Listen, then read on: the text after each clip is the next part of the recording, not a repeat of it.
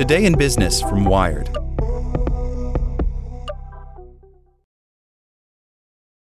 In the window of Microsoft's London flagship store on Oxford Circus, there's a bigger-than-life-size all-terrain vehicle, a souvenir of the company's $7.5 billion takeover of ZeniMax, owner of games publisher Bethesda, creator of Halo in 2021. A year after that deal closed, Microsoft launched an even more ambitious play, a $69 billion bid for Activision Blizzard, owner of some of the games industry's most valuable intellectual property, including Call of Duty, World of Warcraft, and The Elder Scrolls. It was the biggest cash deal in tech, and it wasn't just about buying titles that would help shift Xboxes. On one level, it was a way to underpin Microsoft's move beyond the console to become a Netflix for games that meant customers were no longer tethered to a single device, but bought into a gaming ecosystem on the cloud. But it was more than that. Satya Nadella, Microsoft CEO, previously said he expected the acquisition to play a key role in the company's metaverse platforms, its forays into virtual worlds beyond just gaming.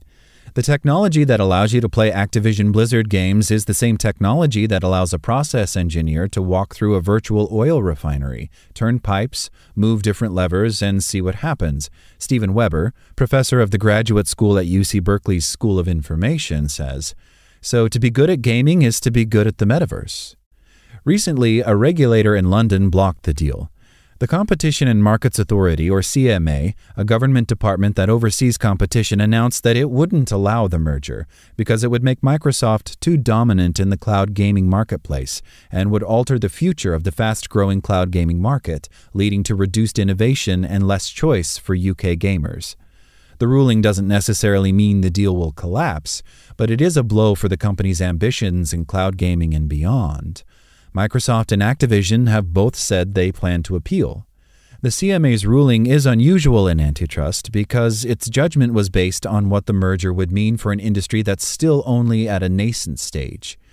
Data from research company Omdia puts sales of cloud-enabled services at $5.1 billion in 2022, compared to nearly $35 billion in conventional console games sales. The regulator, though, argues that cloud gaming is growing fast, that Microsoft's scale and power would give it a huge head start, and that it would have a strong commercial incentive to make all Activision titles exclusive to its platforms, stifling competition. In the run-up to the decision, Microsoft had been attempting to demonstrate that its takeover of Activision wouldn't mean that blockbuster titles like Call of Duty would end up only being available on its hardware, signing deals with other smaller cloud gaming companies. The company has previously agreed to make Call of Duty available to its biggest competitors, Sony and Nintendo, though Sony has questioned whether it can trust those promises. Some observers have welcomed the deal, arguing that regulators have allowed tech companies to amass too much power by scaling through acquisitions. "We feel that there has been over a decade of under-enforcement," says Max von Tull, Europe director at think tank Open Markets, referring to past decisions to let Facebook merge with WhatsApp and Instagram. "Our concern would be that by having the Activision catalog, Microsoft would get an unchallenged advantage in this market over other cloud gaming services." Others, including, unsurprisingly, Microsoft, have challenged the ruling, saying that the CMA has misunderstood how the cloud gaming industry is structured. The CMA's decision rejects a pragmatic path to address competition concerns and discourages technology innovation and investment in the United Kingdom, Microsoft Vice Chair and President Brad Smith said in a statement. Smith said the CMA's decision was based on a flawed understanding of this market and the way the relevant cloud technology actually works. Joost Rietveld, a professor at University College London who studies technology platforms, argues cloud gaming is not a distinct market. You have very different companies that use cloud gaming in very different ways, and that are targeted at really diverse customers, he says. They're lumping together all these offerings, and it's unclear that they're actively competing against each other and whether there is this unified harm to consumers if this deal were to go through. The merger has already been approved by competition authorities in Japan, Brazil, and South Africa.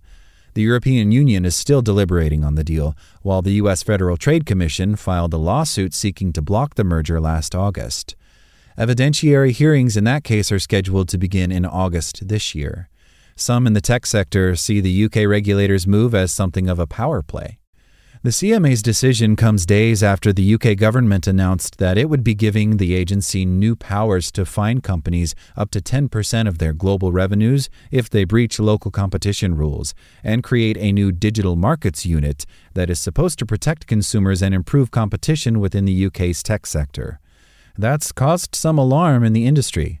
The CMA has been increasingly prominent as a competition enforcer worldwide over the last few years, especially following Brexit, says Richard Pepper, a partner at the law firm McFarlane's. They have increasingly been seen as aggressive in merger control, but this is really the biggest deal that they have blocked. The decision doesn't spell the end of Microsoft's move into cloud gaming, but it is likely to slow it down.